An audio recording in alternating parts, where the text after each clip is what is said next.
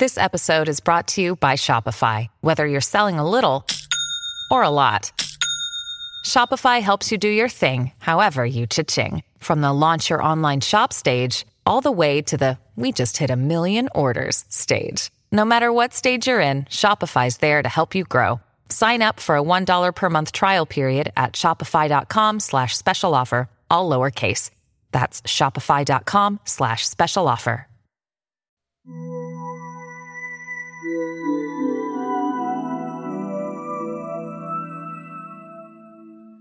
Hello there, folks, and thank you for listening to the show. I'm Joanna. I'm Nate, and we are Stranger Than, a podcast discussing unsolved mysteries, weird occurrences, misunderstood phenomena, and creepy happenings. As always, the Stranger Than podcast logo art is brought to you by Cthulhu Art. The link will be in the show notes.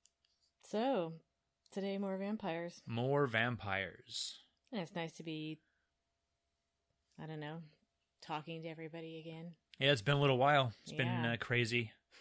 As everyone, as our listeners are aware, Joanna's got children that have responsibilities involved with them, and I play in a band that's been playing a lot, so we just couldn't get it together in May. Right, like our schedules just would not mesh up for like the 1 day a week that we each had free was not the same day like at all ever. So, but we're back. But we are back, yeah.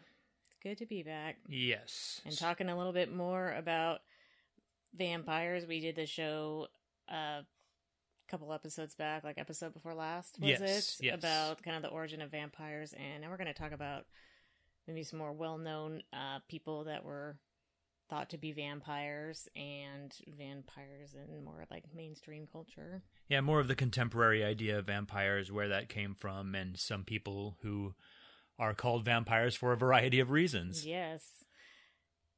Did you watch anything about like vampires today?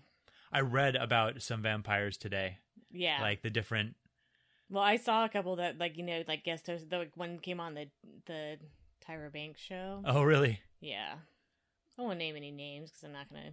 Besides Tyra Banks. Right. Well, it's not her. I'm like... Right, it's just her show. Criticizing and thinking it's kind of a fucking weirdo. Well, I mean, a little.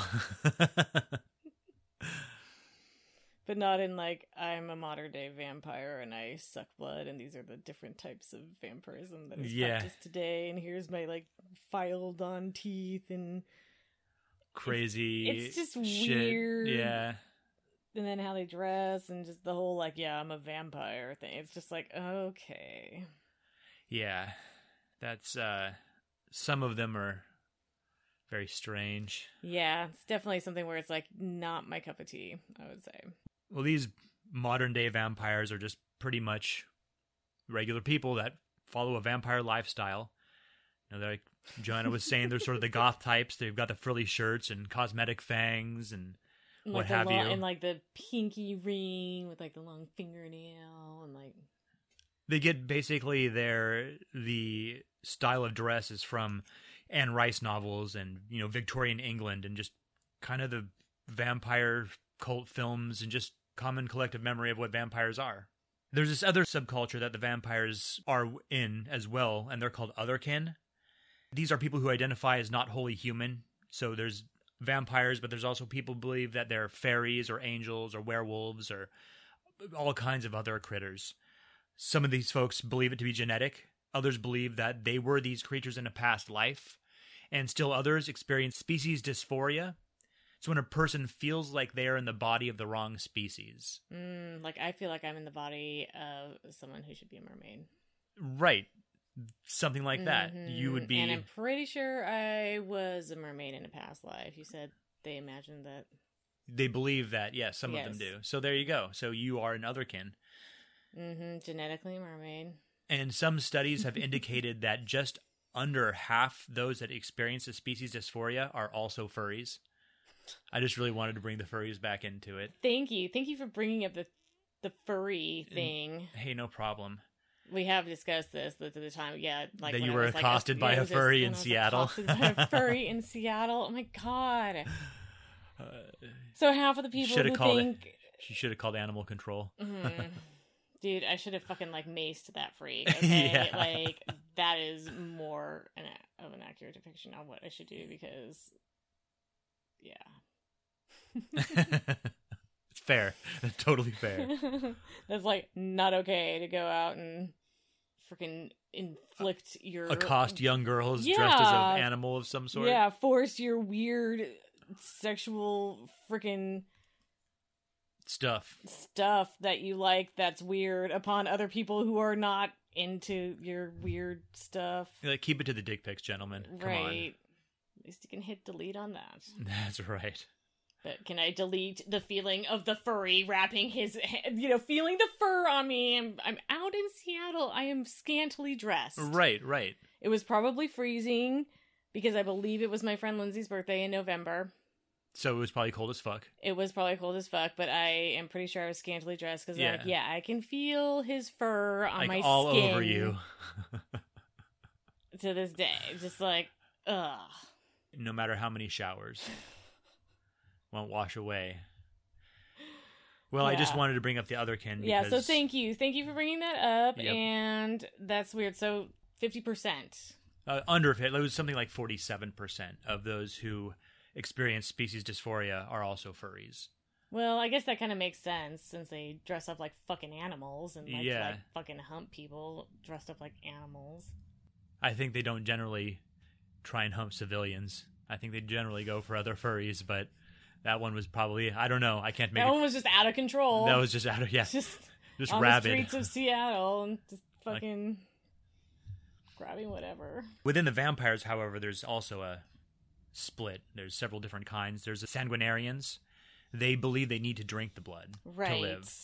And then there's like the psychological ones. The psychic vampires, where they just feed off of Okay. psychic energy and auras and shit like that, and they do that so they can maintain their psychological and spiritual And that's energy another thing. balance. Like when there's like, ooh, I'm just like sucking this person's power with my mind, and I'm just kind of like, I'm trying, like, I'm like just laughing in the inside just a little bit. It's like the kids in the hall. I'm crushing your head. You know what I'm talking about? Right. Yes. Yeah. Just all right. And then they feed off of it. I'm like, I feel like you just imagine that you suck the energy from other people. Yeah, maybe. Feed on Yeah, it. yeah. You feed on your own imagination. Although, I mean, I don't know. Maybe we just don't notice it. Maybe that's what's happening to me now because I'm so fucking tired all the time. Maybe at Like, night. I'm tired all the time, but I'm especially tired all the time right now, and this shouldn't be happening because it's finally like fucking spring and like the days are longer and Sun is out. The sun here is and there. out, and I feel like I should be less tired right now. Maybe than we I work with a am. psychic vampire and they're just feeding off of you all day at work. That would be terrible. That wouldn't be great. Well, because then I have to figure out how the fuck do I get rid of this goddamn vampire? Like, it Yeah, I needs don't to know. stop. Maybe you should make a tulpa to find him. But maybe it's being done by a tulpa. Oh, maybe. That could be Okay. as well. Something is sucking my energy away. Something. And it's not fun. Mm-mm. We also have living vampires. Living vampires don't drink blood and they don't feed off psychic energy. They just like belong to a clan and dress like it, and the clans are just basically groups of people that are like-minded. So it's like any sort of gang or group of friends. It's just sort of a support I don't think system. it's like a gang. Well, not per a gang, se. not a gang, but I mean, in that they're all Yeah. sort of Bloods or Crips. Mate. Bloods, obviously. Just they support each other and hang out and do stuff together. Gang stuff. Yeah, gang stuff. There's also Supporting each other is totally like that's number one. In doing gang totally. stuff. Every morning before they go out, they sort of sit around and It's like, really let's just have a rap circle about and stuff. let's hold hands and let's tell each other how beautiful that we are. They right sit in now, chairs backwards and wear their hats backwards and then just really, talk about stuff. Mm-hmm. Open up. Allow themselves to be vulnerable with one another. They so got to that be they can vulnerable with one another because the empowered. streets are so hard. Mm-hmm. The last sort of vampire we have here is the transcendental vampire, and they believe they have an immortal soul, and this soul will travel into the body of a younger vampire and fuse with it, and that will achieve immortality. The vampires that drink blood, they don't drink much blood usually. Usually it's just like a few drops. They have been known to drink as much as a cup. I know, how gross is that? That's really gross. They, I just can't imagine drinking a cup of someone else's blood. I know, it's just gross. Like, any blood. ew. Like, any sort of like, animal blood. I wouldn't want to drink a cup of my own blood. I mean, I can taste my own blood, though. Like, you get, like, a little tiny cut, and you, like, lick it off there. Yeah. Did you know that saliva contains stuff that actually, like, helps, like, numb an injury? That doesn't surprise me. Yeah. Lots of animals lick when there's an My son injury. told me that. He's such a wealth of information. Yeah. Yeah. That's good. I don't know. Yeah, it's probably the same with most mammals because they pretty much every critter lick their wounds. Yeah, or lick the wounds of their friends, depending upon what sort of animal it is. But yeah, so I can deal with that. I can like taste like a drop or two of my own blood. Totally, but I'm not like chugging a cup. No, I would not want to drink a cup of my own blood, and certainly not anybody else's. Yeah, no. Ew. Now, the blood is obtained from willing donors, and it's taken in a way that doesn't harm the donor, so they're not just getting chewed on. Right. I'm sure that happens one too. One thing but... where they just use like a little lancet connected to a tube, like when they take your blood at the doctor's office. Oh, okay. So it only comes out, doesn't go back in. Right. Yeah. And they just like collect it up into like a syringe or something, and then they pour it into like their goblet or crystal wine glass and flute, whatever. Yum. Gross. Yeah. Ugh. Totally gross. That is like 100% nasty. There's also the people that play the Vampire the Masquerade live action game, which is where they actually it's a like a tabletop role playing game, except they actually act out what's going on, and they'll do that and dress like vampires and act like vampires out in just the city streets, sometimes in hotels. Okay. They don't actually believe. Well, some may believe they're actually vampires, but they're just pretending to be vampires. They look like it, you know. A lot of them get the pointy teeth. A lot of black clothes, frills, what have you. So it's a game about pretending to be vampires? Yeah. Well, in the game, it's actual vampires, but yeah. Sort of like Dungeons & Dragons, but with vampires. Okay. Well, I never played Dungeons & Dragons. But you know what Dungeons & Dragons is. Well, yeah, I know what it is. I just never played it, you know. You never bellied up to the dice table? No. I was, like, popular in high school and stuff, and then... There was none of this. And then anytime following that, like, why would you even be playing it anymore? I guess some people do. Some people do. It's a hobby just like anything else. That's true. It's probably kind of fun, actually. It's just probably not something I'm not willing to be that public about my nerdiness. Nerdiness is cool nowadays. Being a geek is fine. Geek chic. Some nerdiness is cool, but there are still people that are just straight up, like... nerds. Smell you later, nerd.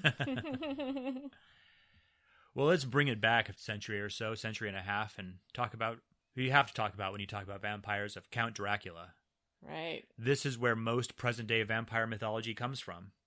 From Bram Stoker's Dracula? Yeah. Hell yeah. And basically, the story is an English guy goes to Transylvania to help a rich guy out with a real estate deal.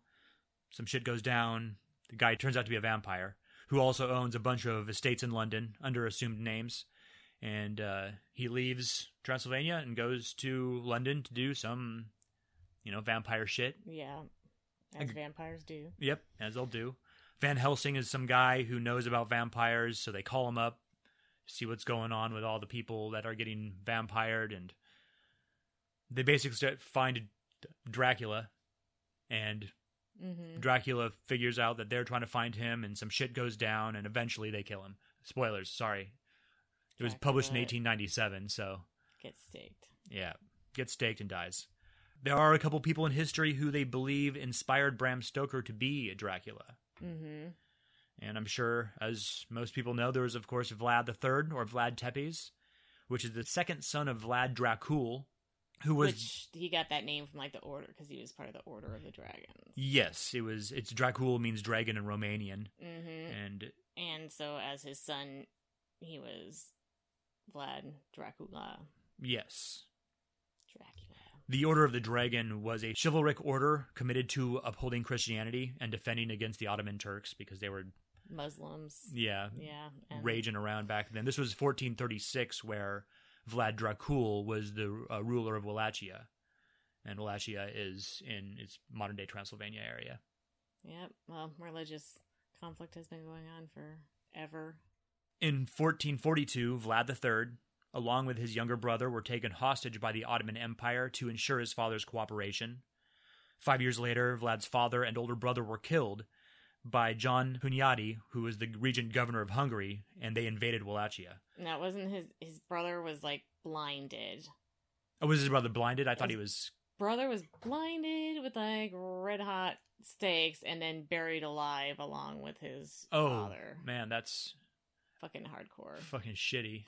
This is the thing. Oh my gosh. Researching this stuff, like, fucking Vlad is just like, oh... Yeah, this is going to be... I hate, like, the imagery involved in reading about this guy. There's going to be a lot of fucked up shit we talk about in this episode. It's going to be a pretty bloody episode. I just can't deal. Yeah, it's pretty... It's just all... I just don't understand the human capacity for evil and to, like how do torture you the fucking shit out of people, somebody yeah. like that, like, many people, and just, I just don't understand it. I can't. I don't want to understand it. And I wish, like, way less people did that. I wish nobody did that, like, ever. Yeah. Like, that's not cool. No, it's awful. Like, you should not fucking torture people and stuff. No, blinding them and then burying them alive is a shitty way to kill someone. I mean, fucking A. So especially for these people awful. who are... Just like, I just can't even I can't even imagine what that was like. Right? Fucking horrible. Ugh. This is just how, like, life was. Yep. That was just something that could like happen. Ancient Transylvania. I mean, just the Turkish Ottoman Empire. I mean, even, there's England, France. They all had, like, just, like, a horrific shit that they would do to people. Yeah. Terrible. Vlad's story seems, like, particularly dark and fucked up. Yeah, and we're not even... For sure. We're not even there yet. No, not even close. Yeah. We're just talking about how his father and brother were killed. But then he comes into power. Well, first, his second cousin is put in power. And then... Well, he's imprisoned, basically, with the Ottomans. Yeah, he's, kind of their being hostage. held by him hostage. Yeah. I mean, they're probably not throwing him in a cell. He's probably being allowed stuff, dude. I mean, he's a prince, so they're not... Right. They're treating him well. Now, what was his younger brother's name? Radu. So he has a younger brother, Radu, who is in prison with him, and Radu actually converts to Islam, but Vlad refuses. Yes. Vlad's not cool with that. The regent governor of Hungary, who put Vlad's cousin in power, went against the Ottomans with Vlad's cousin, and Vlad leaves the Ottoman Empire and sneaks in to take over, but they come back and he takes off again. 9 years after this, Vlad invades Wallachia with Hungarian help and kills his cousin. In 1460, after a bunch of extra bullshit, peace was restored and Vlad was in control. Now, is this when he kills all the people, like, after the dinner? This is when things start going to shit. For everybody else, really. So the two envoys from the Ottoman Sultan come to Vlad and tell him to pay homage to the Sultan. And Vlad's all like, fuck that. Kills him. Impales him. Impaling is... Want me to show you how I'm going to say, fuck that, and fuck the Sultan? Yep. Oh, I'm going to fucking impale you. Yep. Impaling is... so fucked up. Pretty nasty. So they take this... This is gross. They lay the victim on their belly, and then they slit the rectum and apply a paste to stop the bleeding. Then a long pointed object, a spike, gets hammered into the ass, into the split rectum, and then is placed straight up in the ground, so that gravity is slowly pulling them down, and it's slowly impaling them. Right. Although they weren't all like that. I mean, the impalement he also did was through the torso and everything, but kind of missing the vital organs, so you're, like, laying there for days suspended. Yes. Yeah. It wasn't all the fucking other kind, which, yeah, also is fucking awful. But of both kinds, the victims were placed along the road leading up to the castle and then also around his castle. Yeah, so the Sultan, this is when I think the Sultan was, one of the many times he's coming to attack, but there's at one point like 20,000 of captured Ottoman soldiers that were impaled. He killed between 40,000 and 100,000 civilians, rivals, criminals, and people he saw as useless. as well as around 100,000 of the Ottoman Turks who were invading. So his death, he killed up to 200,000 people and impaled a good majority of them. Right. Well, those are the ones that were captured. I'm sure when they attribute other deaths to him, like he killed all these people, it's because his army also killed probably a people lot of in army killing battles, so that accounts for a lot too. It's not like he had 100,000 people skewered. Well, probably just like 50 maybe. Well, I would say, out of the 200,000, I would say half of them probably got impaled. I don't know. A shitload of people got impaled. I feel like some of this stuff is a little bit inflated. They said, probably. Yeah, because a lot of this was written by people that were enemies of him. Like, I don't doubt that it was fucking awful as fuck. And accounts of battles in history, oftentimes the numbers are inflated because either just to make it sound better, a lot of times probably. Mm-hmm. Or to make so I wonder if 100,000 is like real. It's like, oh man, 100,000.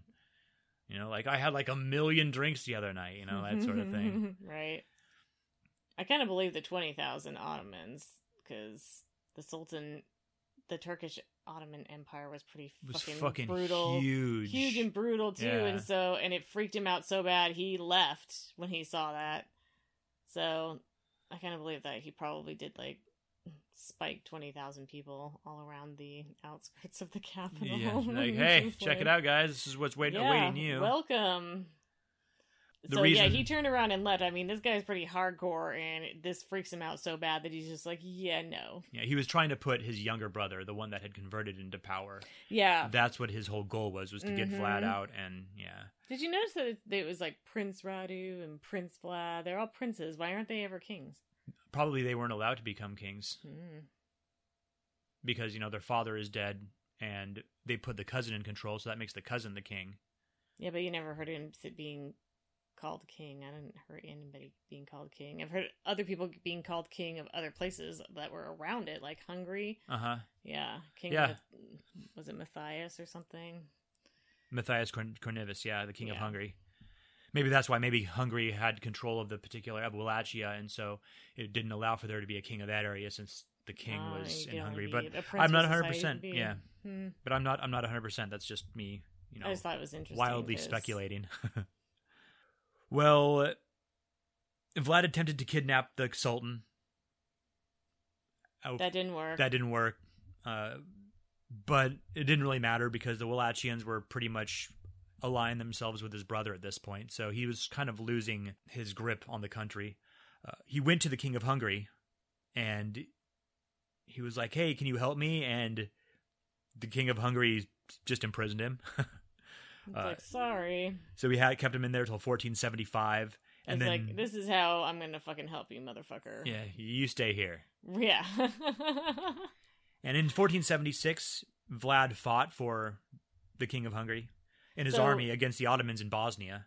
During that time, I believe his first wife, didn't she kill herself? She threw herself off the tower of one of his castles because she got word that like they were trying to put Radu in power and the Turks were coming, and rather than get captured and deal with whatever came of that, she was just like, fuck that, and killed herself. Yeah. That's fucked up. That is fucked up. Well, Vlad died in January of 1477. And presumably in battle, and had his head cut off. Allegedly, he was buried in a monastery in Snagov. Yeah, Snagov Monastery. Except that when, I guess in 1931, they went to open up his tomb. So there was like his tomb where supposedly his head was. Well, no, like just his coffin and everything, and him. And they opened it up, and all they found were horse bones. Mm-hmm. Interesting. Yeah, there was no casket, and there was no body. Interesting. So, and they don't know what happened to it. Nope, it's still a mystery today. What happened to his body? Where it must really be buried, or what happened to it, or maybe what happened to it after it was supposedly buried. Maybe those people weren't the first to break into the tomb. Who knows? Yeah, well, apparently not. Or maybe, who knows? Maybe he was just interred as a horse. They're like, whatever. Like, fuck this guy. We may never know. But yeah, generally not a nice guy. associated with vampirism, not only because of the fact that, I mean, his body's missing from the tomb, his father and his brother buried alive, and then, I guess, when he invited all those, like, noblemen, the, what was it, the Boyars? Yeah. When he invited them all to his house for that feast, and then, like, freaking impaled, like, 500 of them, supposedly he was, like, having their blood collected as they sat there impaled on the spikes, and he would, like, dip his bread in it and then eat the bread. Gross. Kind of like, you know, when you go to the Italian restaurant, you Yeah. have a little dish of, like, olive oil, and Yeah, you, yeah, like, yeah. dip your bread in there. No, I get it. Or vinegar. Yeah. Yeah, totally. Olive oil and vinegar, I think, Yeah. too, mixed together. It's making me hungry. Well, let's go impale someone and you can get some of their blood. You're a sick bastard. I meant that I wanted some fucking olive oil and vinegar Oh, and bread right. dipped in that. I got you. That's Makes the part that was making me hungry, not him going around to fucking victims dying all skewered. Ugh. Well, it's hard to tell. And I you get, I mean, when he sometimes. went through, when it was the one where it did go through your ass, then it would, like, come out your mouth and shit eventually, just like... I'm sure you'd be dead long before that. Hopefully. I fucking hope so. That's 'Cause it fucking horrible. Because it's going through all your internal organs. And, Right. Yeah, I'm Whereas sure the you'd other be way, dead. too, though, that kind of missed your internal organs, so, You just like... bled out. Yeah, or died of, like, sepsis, because Yeah. it would, like, perforate your bowels, probably, but just not your... Lungs or lungs stomach or liver or your heart. Ugh. Just laying in the fucking elements. Oh my god. Yeah. That is fucking horrible. This is fucking horrible. And that's just, if that is actually true and not just something that was kind of made up to Yeah. further make him seem like a bad guy. Yeah. Which I don't see why there would be a need for a lot of exaggeration. I mean, it sounds pretty fucking bad. Probably no worse than... I mean, he impaled more people than others, but still, there was a lot of torture going on. Oh, yeah. I mean, there's a lot of torture going on everywhere, Yeah. so he wasn't... Especially in war. Yeah, but...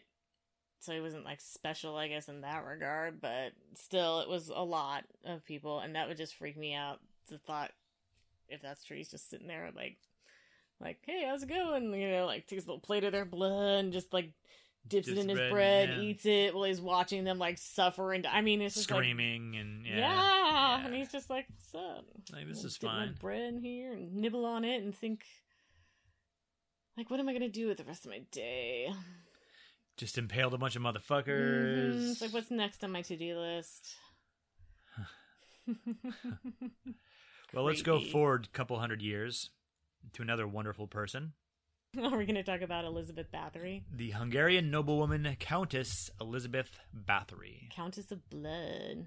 The Blood She was Countess. fluent in 5 languages, had been trained in the classics, and had also learned math. It's like, I wish I could be fluent in 5 fucking languages. Right? Like, that's pretty impressive. I She- can't even be fluent in a second language. I'm barely fluent in fucking English. Right?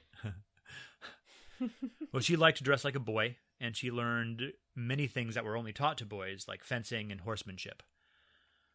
She was engaged at 11 to a 16-year-old count who ended up leading the Hungarian armies against the Ottomans again, or still. It's like, still with the fucking Ottomans. Right. Like, they were fucking persistent. That was quite the empire. I'm pretty sure it was the Ottomans that ended up taking down Constantinople finally. She had 3 daughters alive by the time she was 36, and a close circle of friends, which included a boy named Janos, Probably Janos. probably Janos, Anna Darvolia, a servant, Ilona, her children's wet nurse, and Ilona's friend, Dorotia, and then also a washerwoman named Catalin. With the exception of Janos, her crew was all old women. These 5 people tortured and killed a ton of servant girls, mostly between the ages of 10 and 14. It was reported that Bathory would beat these little girls with whips and cudgels, cut them with shears and daggers, burn them with hot irons, and jam needles under their fingernails. Anyone caught trying to remove the needles would get a finger or a toe cut off. They also didn't really feed their victims. Well, yeah, I imagine not. I mean, if you're going to do all that fucking shit to them, I don't know Yeah. why the fuck you would feed them. Right? It was reported that Bathory would bite off pieces of flesh from the girls' faces and shoulders. And they said it was usually done when she was too sick to get up to actually beat them, so she just chewed on them a bit. Well, maybe that's why she liked to bite them and all that stuff. She just had like a really bad case of anemia. She was, yeah, she has suffered from epilepsy. She needed that extra fucking iron, all right? Epilepsy and migraines is what the problem she had. That's why she was too sick to get up sometimes. She just had a seizure and, needed some of that iron. Right. The exact number of little girls she killed is unknown because the group would hide the bodies very carefully, and the whole operation was real kept on the down low. Well, it wasn't until she actually started fucking with some ones that, people cared about. Yeah. Like they wanted to investigate because at the time, like, it was like serfdom. Oh, yeah. No, it was fine. You could do whatever you wanted with your serfs. Like you basically owned these motherfuckers. Like your servants were basically your fucking property to do with as you pleased. So it's estimated that she killed as high as 650, but 80 is the most agreed upon number. And I think that was what was officially decided upon in court when this case was tried. Although, I mean, a lot of this stuff that comes out in the court case against her is also people confessing under fucking torture. So. Oh, yeah, definitely. But regardless, this shit lasted from 1585 until about 1609. She, a boy, and 4 ladies were murdering young virgin girls for 24 years. And she also apparently liked to bathe in the blood, isn't that right? It keeps her young. Mm-hmm. Now, I have a quote here from a book called The Infamous Lady, The True Story of Elizabeth Bathory. It's written by Kimberly L. Craft. The author compiled information from court documents and put it all together in this book. This is a pretty fucked up quote, so again, being warned. But what was perhaps most shocking were allegations of exactly how these girls were being tortured and killed. Washed with and made to roll on the floor in nettles, pins stuck into their lips and under their fingernails, needles jammed into their shoulders and arms, floggings on the breasts while held in chains, their hands, arms, and abdomens scorched with burning irons, chunks of skin wrenched from their backs with pliers, noses, lips, tongues, and fingers pierced with needles, mouths forced shut with clamps, flesh cut out of the buttocks and from between the shoulders, and then cooked and served to them, flesh and private parts singed with candles, knives plunged into arms and feet, hands crushed and maimed, fingers cut off with scissors and shears, oh gosh, red-hot pokers shoved up vaginas, bodies beaten to death with cudgels, lashings until flesh fell from the bones, and girls made to stand naked in the cold, doused with water or submerged up to the neck in icy rivers. So that was all from the court documents. Right. Which I'm hoping was exaggerated a bit. I really hope so, too, because that's fucked up. That is super, super fucked up. Well, as happens, the townspeople started talking and rumors of her cruelty spread. Eventually, they just wouldn't let their daughters work as servants for Bathory, which made it harder for her to get victims. Yeah, because they're just like, no. But this didn't stop her, so she went to other towns and recruited servant girls, and then started killing the noble girls, and that's kind of when shit got out of hand, and she got out of hand, but that's when she got caught. Yeah. In 1609, she opened a finishing school for girls. Uh-oh. And this is when the nobles started getting killed. Right, so and it's like, Elizabeth Bathory's finishing school. So this time we're gonna finish off your daughter in fucking horrible ways, and you'll never see her again. It's been 24 years of them doing this shit, and so they're getting a little bit, sloppy. Bodies start turning up around the castle. The guests start seeing the servant girls are all fucked up, bruised faces and shit like that. They even see these old ladies beating the girls. Wow. And then when the noble girls started disappearing, that's when they called the King of Hungary. So King Matthias sent some folks to investigate what he'd been hearing.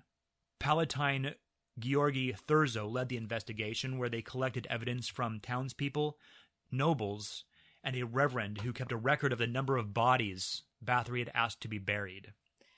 Now, I heard that every single one like maybe except for one of her servants, like testified against her. Oh, yeah. Yeah, they're all just like, oh yeah. Oh, yeah. So, Friday, December 10th, 1610, Countess Elizabeth Bathory was arrested along with the old woman and the boy, who at this point is a man because it's been 24 years. She's placed under house arrest, so she's not allowed to leave her castle. Right. And the others are taken in chains to the town of Bitka for the trial, where they sang like birds.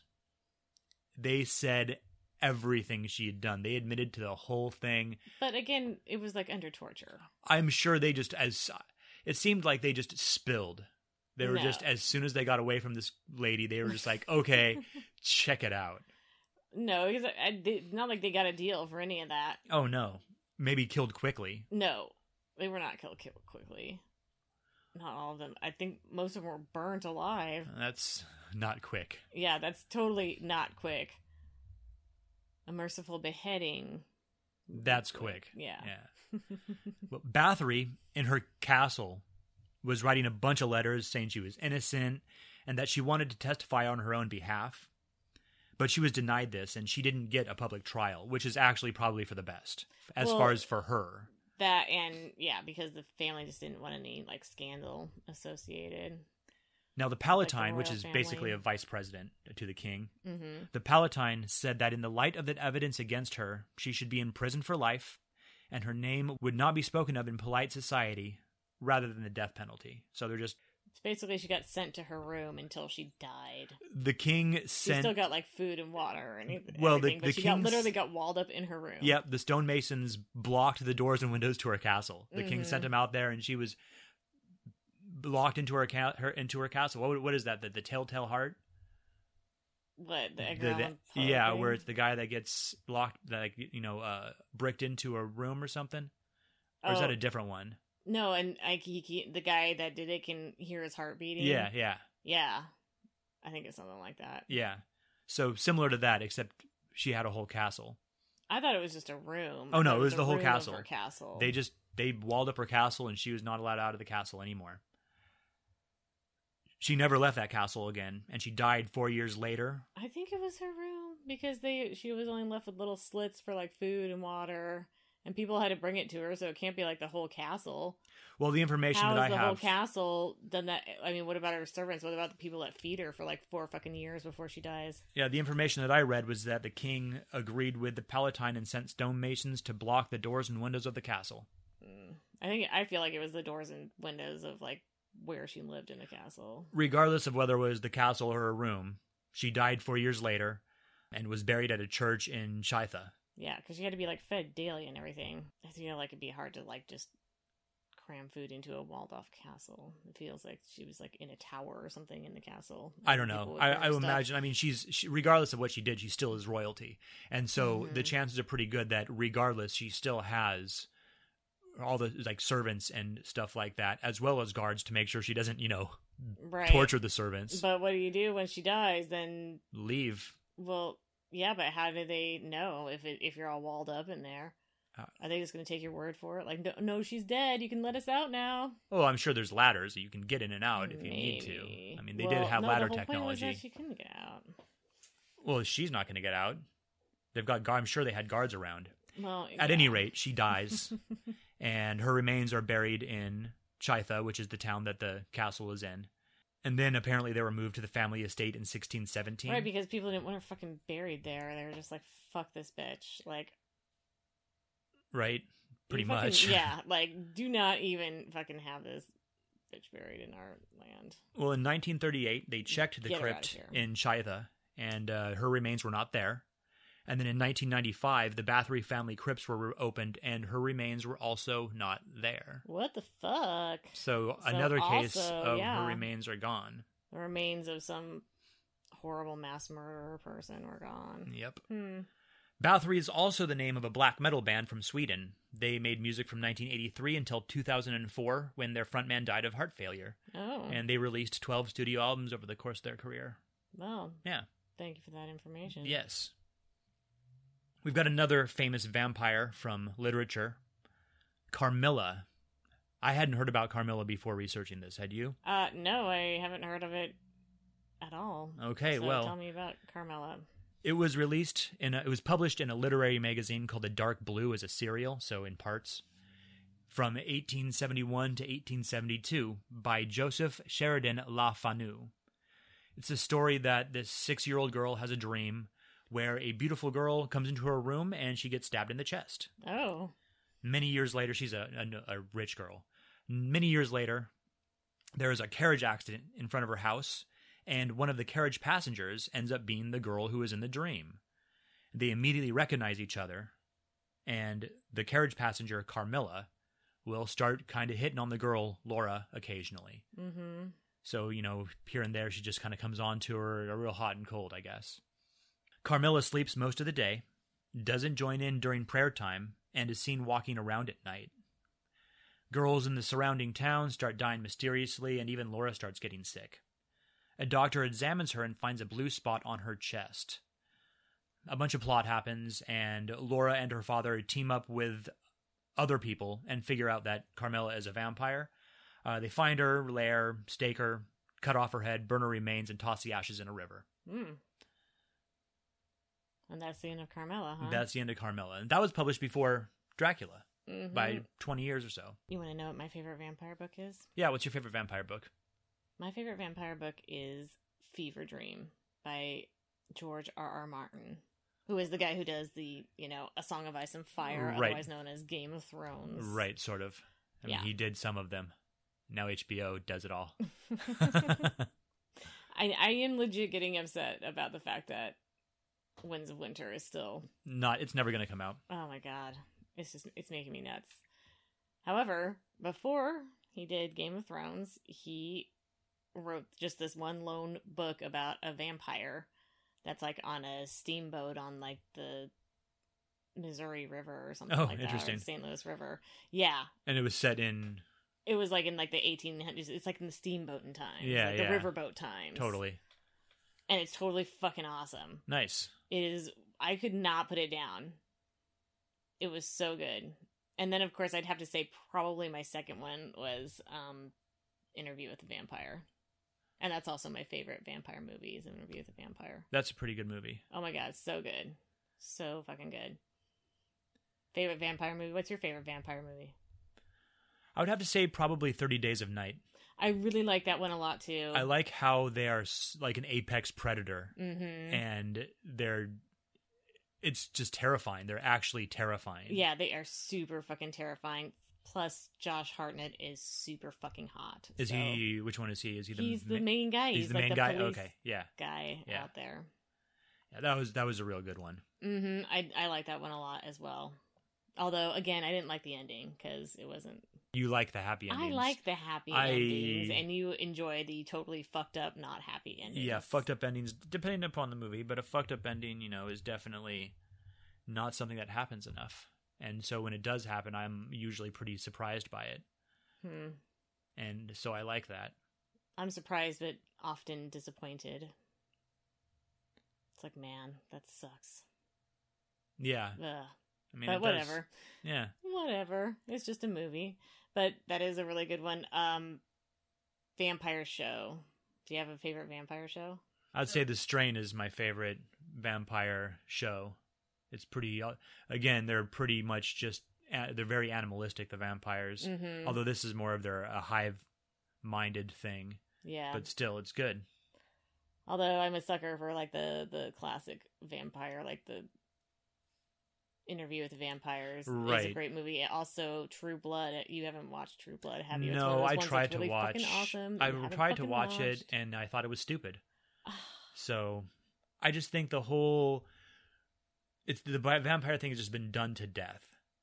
And so when it's just another vampire show, it's just not interesting to me. It's like, oh, that's great. They're, attractive and refined, and one's gonna have a moral dilemma, like, oh my god.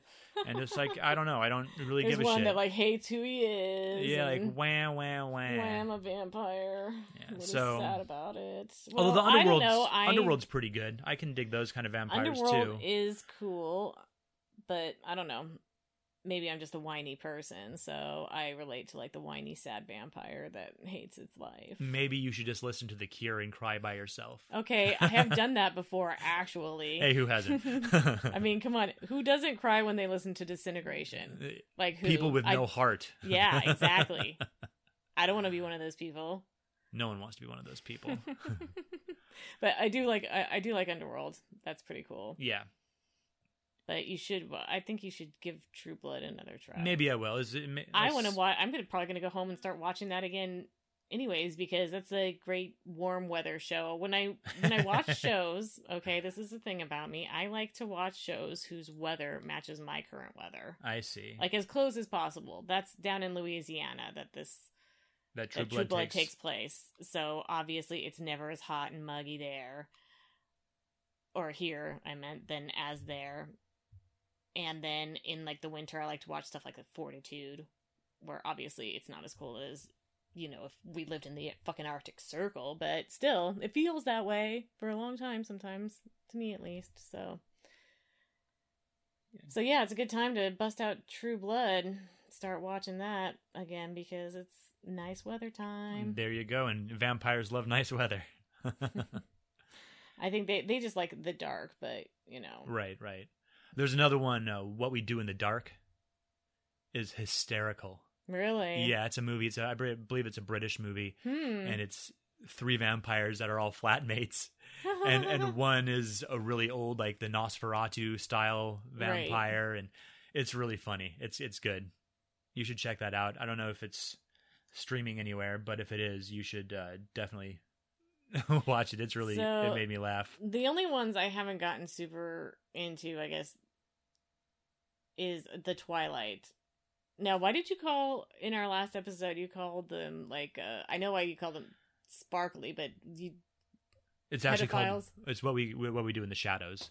Yeah, sparkly pretty boy pedophiles or something like that. Yeah. So why are they pedophiles? Well, because they're over 100 years old and they're scamming on high school girls. Yeah, but that doesn't make them a pedophile. Pretty close. I mean, high school is pedophile specifies like prepubescent. Okay, well then statutory rapists. Okay, whatever. Yeah, I mean that would be a more appropriate term, I think, for them. Because I was like, did I miss something major with Twilight? Like, why are they pedophiles? Because I only watched the first movie and I never read the books, even though I heard from a lot of people that grown-ups, not just teenagers, that they really like the books. Yeah, I don't know. I've watched the movies and I wasn't impressed. I only watched the first movie, and it didn't impress me enough to watch any of the subsequent movies. Yeah. So, there's that. Well, we do have a very much older vampire story than Twilight called the Batal Pashisi, which is thought to have been originally written in the 8th century CE in Sanskrit, which is just holy language. It is known that it was compiled in the 11th century CE by Somadeva, a Hindu poet and monk. The best-known version in English was written by Sir Richard Francis Burton, who was this British badass from the 19th century. He dressed up as a Muslim and went to Mecca and back and made it alive. Mm-hmm. No problem. He did a bunch of explorations in Africa when they didn't know about Africa. He was a pretty badass dude. Yeah, anyone who did stuff like that back in the day, I mean, you had to be pretty hardcore. I believe he got stabbed by a Zulu warrior in the cheek with a spear. Jesus fucking Christ. So he was, fairly hardcore. That was a terrifying situation going on. Right, yeah. Ugh. So the basic plot of this story is that a king sees a Vatala hanging from a tree. If you remember from our first vampire episode, the Vatala is the Hindu or Buddhist vampire that looks like a large bat until it finds a suitable corpse to joyride in. Mm-hmm. The king catches the Vatala, who tells him that he'll tell him a story with a riddle related to the story at the end. If the king knows the answer but does not answer, his head will explode. If he knows the answer and tells it correctly to the Vatala gets to continue hanging on his tree. If the king does not know the answer, then he will go with the king. This sounds like a fucking Saw movie. Yeah, no shit. Pretty much. If you do not answer this correctly, your head will explode. Well, no, if you know the answer, and lie, your head will explode. That seems like that's not something they would be able to figure out. Avatala is a supernatural being, so... Well, it's gonna know if you're lying. Exactly, that's what... But why would you do that? Why would you know the answer and then lie about it? Well, because if this you... thing is already in a position to make your head explode. Okay, so if the critter asks you the question, and you answer it incorrectly because you thought you knew the answer, but you didn't, then it will go with you. And so you not knowing the answer is what is getting this creature to go with you. The Vatala tells the king a story and then asks the riddle. And the story contains all the information that's needed to figure out the riddle. So the king has to answer it correctly. Oh my god, fucking riddles. This would not be something I would be good at all. Especially in a stressful situation. Well, the king was pretty good at it. It's like, oh hey, you gotta figure out this riddle now before I After they tell you the story, and all the information's in the story, so... I'm not very good with people just telling me stuff. I need it to be written down. Well, the king was, because this happens 24 times, and the king answers the riddle every time. Jesus fucking Christ, 24 riddles? Yep. And so the 25th time, the king is actually stumped. So the Vatala goes with him. That's just fucking mean. Why do you ask? I mean, he made it sound like it was one story, one riddle. But then they did it over and over again. He kept coming back to the tree and kept coming back to the tree to try and get this Vatala. He told some wizard he was going to get him a Vatala. So anyway, he gets the Vatala, and it's revealed to the king by this Vatala that the wizard that he's collecting the Vatala for is going to kill them both and get all super powerful and shit. So the Vatala comes up with a plan, and the king follows, and he kills the wizard. But that's okay, because the Vatala has a fucking plan. And a couple gods, fucking wizard. a couple gods see this happening, and they think it's pretty cool, and so they bless the king. A wish is given to the king by the Vatala, and the king wishes for the wizard to be forgiven from all of his sins and to be brought back to life as a good guy. You know, I'm feeling like this didn't actually happen. Just like Dracula didn't actually happen. Yeah, it's a story. It's a story. It's just a story about a vampire. I get it, but it's just so like, it's just that I don't know. It's pretty crazy. Right. Well, anyway, it's not just like the one vampire. It's a Hindu story, so it's the whole.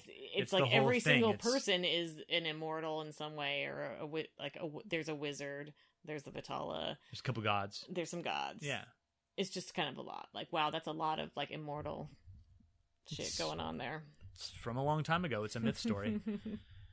We talked about real life vampires that just hang out in societies and, drink blood here and there. But there's a few other real life vampires. One. Okay, yeah. Are you going to tell me about the fucked up serial killer guy? Well, no. First, we're going to start with Jure Grando, who was born in 1579 and died in 1656. He lived in the town of Kringa in modern-day Croatia. Jesus Christ, what was it about this area that's just... I know, people just totally believe in vampires around there. It's like Ireland and fairies. They still do. Or, Iceland and fairies. Yeah. Well, I think Ireland has fairies, too. Right, but like 50% of Icelandic people are said to believe in fairies. Interesting. Yeah. We'll talk about that. Well, it's like, Norway with trolls and stuff. Yeah. Or Fremont. Yeah. Well, he died of illness of some sort. Shortly after he died, residents start seeing him walking around at night and knocking on doors here and there. The people who lived in the houses he was knocking on start to die off. Additionally, his widow tells the village governor that he comes and rapes her at night. This goes on for 16 years until Father Giorgio and the governor Miho Raditic and some villagers decide to do something about Grando. That's 16 years later, they're just like, okay, finally, okay, you know what? I've had enough of this continual raping people every night and knocking on doors and killing people off. And like 16 years, enough is enough. Enough is enough. Well, they grab a hawthorn stick and chase Grando down. Is that all it took? Well, they tried to drive it into his heart. 16 years just to like pick up a fucking stick and chase him away. Right. And they try and stab him with it, but it just bounces off his chest. So, first battle with him doesn't go their way. Right. The next night, they go back with crosses, lamps, and a hawthorn stick, and they dig up his coffin, and inside is the preserved corpse of Grando smiling. Father Giorgio shouts... Sup, bitches? Right? Nice try last time, assholes. Father Giorgio shouts some Jesus stuff at the corpse, and they again try to drive the hawthorn stick into his heart. In the name of Jesus Christ. Something like that, yeah. And all the saints. Probably like Psalms or something, I don't know. Again, it doesn't go into the chest. So they do some kind of exorcism prayers, and one of the villagers, named Stipon Melisak, grabs a saw and goes to town on Grando's neck. Ew. The moment the saw bites into the neck, Grando screams and starts bleeding. After the decapitation, shit calms down in the village, and this is thought to be the first historical record of an actual person that was believed to be an actual vampire. This account was written by a guy named Volvasaur, which sounds like a Pokemon, in his writing called The Glory of the Duchy of Carniola in 1689. You think of Pokemon when you hear the word Volvasaur? Volvasaur, yeah. This was this book that he wrote was a tell-all 15-volume extravaganza about his homeland of the Duchy of Carniola, which is modern-day Slovenia, just east of Italy, just on the other side of the water. Mm-hmm. Now, this next guy is pretty fucked up. This is the serial killer. Okay. And I'm not going to go into too much detail about what he does, but he did some pretty fucking awful shit, and I'm going to be describing a little bit of it. Okay. In 1970, Bucharest was rocked by a series of murders. Bucharest is the largest city in Romania, and it's also the capital. 4 women were killed, and more than 10 others were attacked. Ian Romero was eventually caught and convicted of this. He was the oldest of 3 boys, and his father used to beat his mother daily until she divorced his dumbass, and the father moved to Bucharest. Ian was also a pretty shitty dude. He got caught fucking an underage girl who was the daughter of one of his teachers. Oh, geez. He got convicted of aggravated theft. He did go to college in 1966. He was described by a teacher as shy, semi-literate, with a poor vocabulary and not many interests. It's always the quiet ones. His roommates avoided him because he was a fucking weirdo. He'd cut himself when he got pissed off and had tons of scars and cuts on his arms and legs. Ever since puberty, he had an uncontrollable libido, and in 1967 was diagnosed with DES, reactive nervous syndrome, and mental problems. DES is diffuse esophageal spasm, which shows itself as intermittent problems swallowing food and drink. People who suffer this often have bad heartburn and anxiety issues. I could not find what reactive nervous syndrome is, and it wasn't detailed what kind of mental problems he had. It was this 1960s, so they were probably not overly accurate anyway. Yeah. After midnight on nights with shitty weather, snow, rain, that sort of thing, he'd attack a waitress on her way home. He'd brutally beat her with a hammer, axe, metal bar, or a knife. And it was always a waitress? Always a waitress. Some he killed, some he raped, some he killed and then raped. So he's like a necrophile, too. He's just a fucking pile of shit. Yeah. Some of his victims that survived testified that he stabbed them and drank their blood. He also tore chunks of skin off of his victims with his teeth, and the authorities believe that he would actually, in some cases, eat the flesh. The most brutal attack was April 8th, 1971. His victim was murdered and raped, 48 stab wounds to her head, chest, legs, and groin, 5 blows to the head, ribs crushed by being stomped on, and her genitalia bitten out. Lovely. He was eventually caught by matching his bite marks, and they did some kind of test on hair found on the victims that also linked him to the crimes. Authorities were searching his dorm room when he returned to it, as they were searching it, and in his bag he had both an axe and a knife. After arresting him, the cops couldn't get him to talk. So he's in his cell, and they threw a police officer in there that was posing as an arrested thief. Romero eventually told his new cellmate all kinds of shit. After 2 months, he admitted to 23 crimes. He'd been arrested for 3 murders, but admitted to a total of 4 murders, 6 attempted murders, 5 rapes, 1 attempted rape, and 7 thefts. He was also identified by several of his victims. So what did they do to him? Well, he tried to go for an insanity plea, but was denied this, and was sentenced to death. He appealed the death sentence, but it was upheld. October 23rd, 1971, Romaru was taken to be executed. He had to be literally dragged all the way to the prison yard, where he was to be tied to a post and shot. The whole way, he tried very hard to get away. He was like in a rage. He was freaking out. Once tied to the post, he tried to bite off his own clothes and was all twisting around in the post.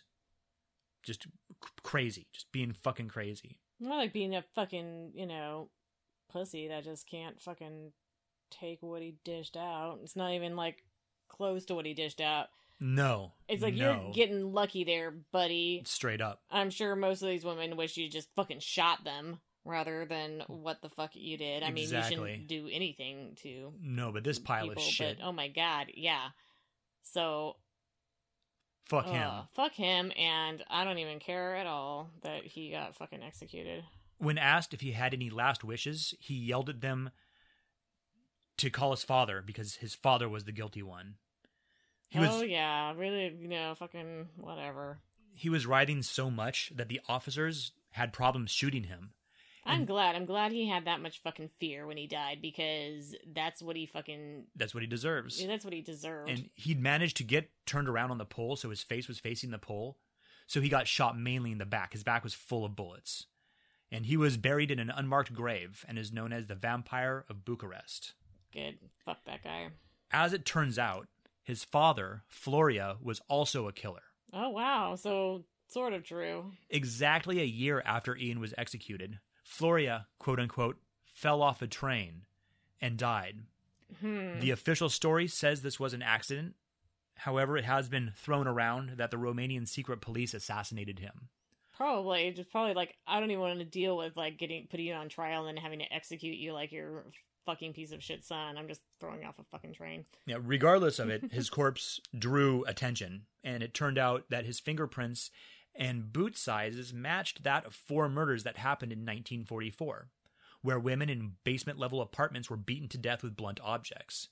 The 4 murders happened on nights after where there was shitty weather, where it was snowy or rainy.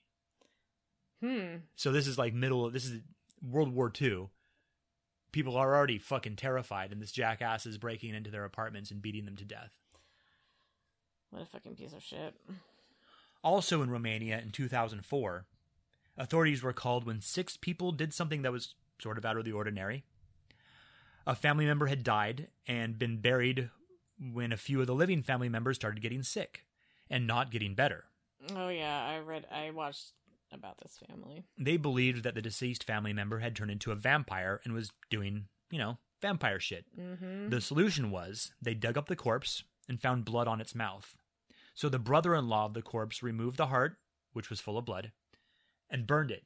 They then mixed the ashes with water that each of them drank. Yeah, oh my God, that's so gross. I would not drink dead body, burnt heart ash. Yeah, well, it apparently cured them because they stopped having problems, and they did do time. They did 3 months in jail for mutilating a corpse, but yeah.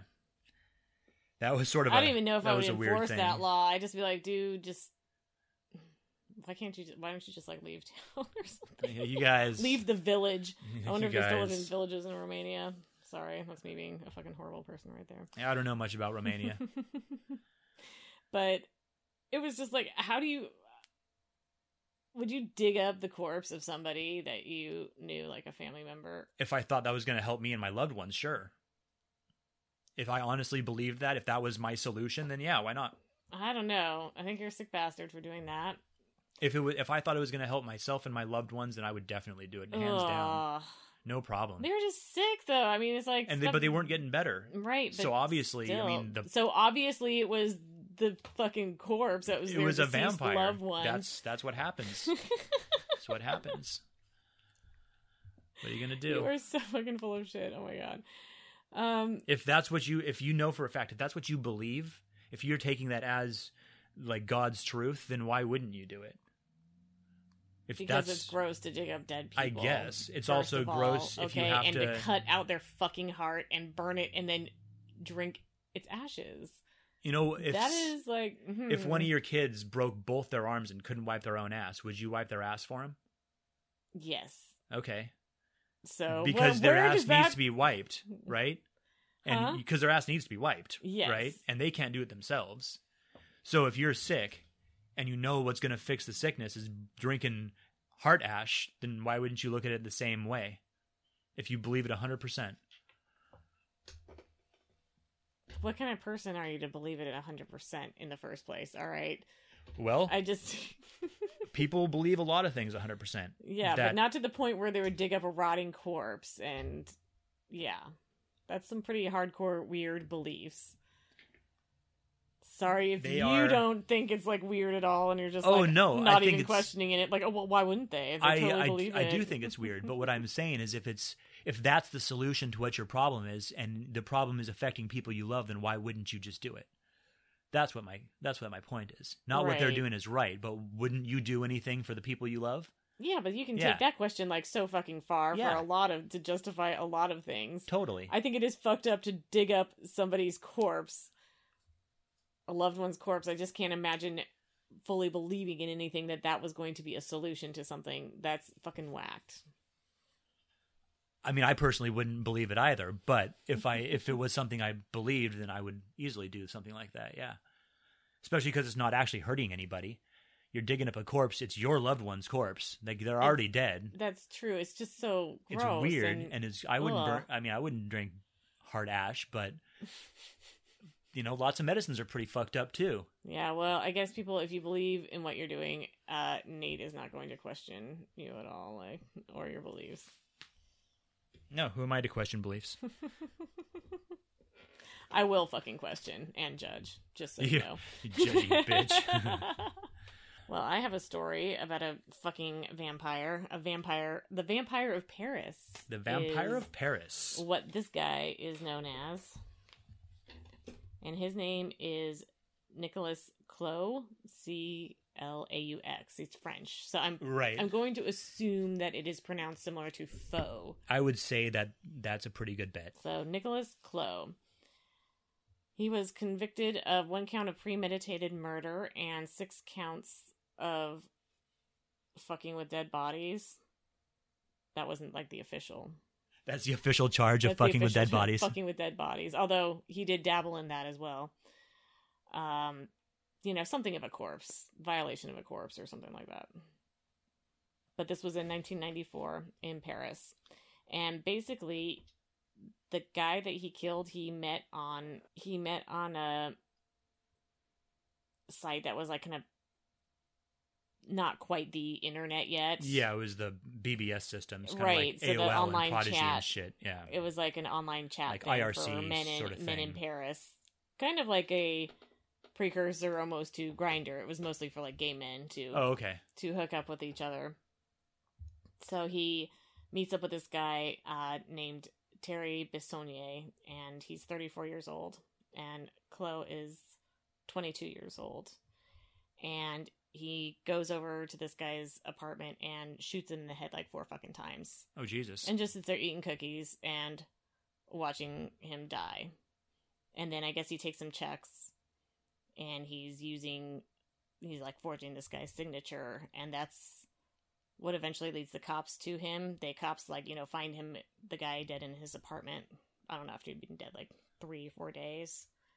And then they started tracing the checks after noticing, the place had been ransacked or whatever. And so then they catch good old Nicholas here. And after they arrest him, they go into his apartment and they find some interesting things. So Sick Nick is what I'm going to fucking call him. Sick Nick. He was like a mortuary assistant. Oh. Yeah. So. Let's hear it. When the police looked at his apartment, they found various bone fragments, bags of blood, and human cremains, as well as human teeth and vertebrae. Jesus. Yeah. Now, some of this probably he stole. Oh, yeah. But there were some other killings in the area at the time. Well, I'm sure I think as many as 7, but they only convicted him on the 1, and he only confessed to the 1. Technically speaking, he stole all of them, because it's not like people were giving that shit up to him willingly. Right. This first quote I have from him is when he was asked... apparently some serial killer calendar was made. Okay. Yeah, it featured like all these fucking serial killers. Like a fireman's calendar, exactly. Or like a Bikini Babe calendar. Right. There's a serial killer one. So somehow I'm not surprised. So he was asked for his likes to, put on the calendar. Oh, yeah. My likes include, my hobbies include, but it was likes. I gotcha. So his likes included autopsies, gothic graveyards, slasher movies, stench of opened coffins, Oh, God. human vertebrae, dismemberment, formaldehyde, and plasma, watching some stupid bastard's legs violently shake during his death spasms. Wow. Yes. So he is convicted of this one murder and then the 6 counts of, fucking with corpses. And he said that, when he worked at the mortuary, he would strip pieces of meat off of the dead bodies and eat them. God, that's so fucking gross. It is so gross. Here's another quote when he's talking about it. Says, I talked with a butcher once who told me that the meat is better 3 or 4 days after death. Oh. Gross. This was something I had always dreamed of doing, and it was an opportunity to do it on a regular basis. Sometimes I brought select meats home with me to be cooked, but my preference was to eat them raw. Oh, my God. Yeah. It's gross. Said it tasted like tartare steak. Well, steak tartare. God. Or carpaccio. The big muscles of the thighs and the back were good, but there was no good meat in the breasts, only fats. Sounds like Hannibal Lecter. Oh my God, I know. People often ask me what went through my mind the first time I indulged in my cannibalistic fantasy. Well, to be honest, I said to myself, wow, I'm a cannibal. Now I'm a cannibal. Cool. Wow. God. Yes. But so probably all in French. So, want to guess how many years he's sentenced to in prison? 29. 12. 12. And he was released after serving 7 years. Wow. And this is not like premeditated murder. This is something that is going to give you life here in America without parole. Right, or at but least not, 25, but not in France, apparently. So is he... It's the whole of Europe and their fucking legal system. It's like Australia and Western Europe, and it's just like, what the fuck is it with you guys and the uber lenient prison sentences that people get for shit? I don't know. It's crazy. So is that guy still alive today? Yeah, he's still alive today. He was released in 2002. Oh, okay. Yeah, and while he was in prison, he decided to do some...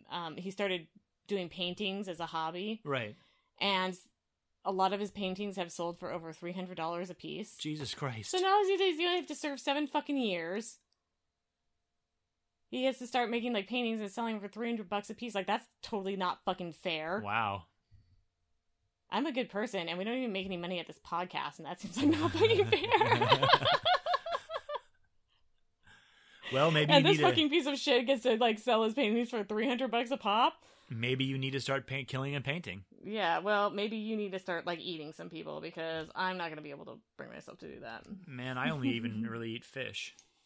That's true. You're a fucking It's vegetarian. way bigger of a jump for me than you. But I have a little closing quote from Sick Nick here. I have a message for people who smoke, do drugs, eat junk food, and drink alcohol. You are slowly poisoning your blood. You draw the vileness into your lungs. Cancer ravages your veins. You have no respect for your own body and flesh. I saw many of you lying on the slab. You make me feel sick. Your body is a walking trash can. Your meat disgusts me. This is specially aimed at girls. Do some sports, quit smoking, go on a protein diet, take some care of your arteries. You will feel a lot sexier. Okay. Well, thanks a lot, you fucking piece of shit. Thanks, Nick. This is Thank a PSA you for that from wonderful fucking advice. PSA from a cannibal. Mm-hmm. Aimed towards women, and when you met on like the gay website, maybe you're just searching for victims, but I think probably he just like hated women and people in general. Probably. Except to eat. Yeah. He liked to eat them. Especially for you girls. It's just like, fuck you fucking piece of shit. Thanks, I'll take that into consideration. I'll be fucking healthier so that some fucking piece of shit can attack me and enjoy my fucking blood. Yeah, Thanks. well, I mean, come on. Goals. Hashtag life goals. Straight up. Hashtag blessed. Hashtag vegan. Well, is that all you got for us That today? was pretty much all I got. All right. Well, So, then... read Fever Dream, though. read Fever Dream? All Yes. right. Oh, it'll go on the list. It is very, very good. I believe it. He's not a bad writer. No, he's not. He's very good, and it's He's just just, interesting. He just does this one that's like completely different from A Song of Ice and Fire. Right, yeah. But it's also like so super good. Like Well, I'll Anne check Rice that wrote out. a lot of really good vampire ones, but I really only liked Interview with the Vampire. That was like my favorite one. Yeah, I think I read I know I read The Vampire Lestat Lestat and Queen of the Damned, I think. Yeah. But then I just didn't really care that much. Vampires got so shoved down all of our throats. Right around and that I think time, Interview so. with the Vampire could have just been in itself, and like that's it. Like we didn't Yeah. need anything more, and that's kind of how Fever Dream is. It's like a one great story, like a really good vampire story, and that's it. And it's an easy it's a quick one. I mean, I read it in like 2 days. Yeah. Because I couldn't put it down. Yep. So Fevre Dream. Oh. Mm-hmm. For any of you guys looking for that one, There you go, you're by welcome. George R.R. Martin. All right, then. Well, I guess that's all we got for you today, so we will talk to you next time. And stay strange. Do you enjoy the Stranger Than podcast? Please let us know. Rate and comment on iTunes. Check out and like our Facebook page, facebook.com/strangerthanpodcast, our Twitter @_strangerthan, or drop us an email, strangerthanpodcast@gmail.com. That's strangerthanpodcast, all one word, @gmail.com. Also, feel free to email us any strange, mysterious, or misunderstood stories or topic suggestions that you'd like to share or hear about.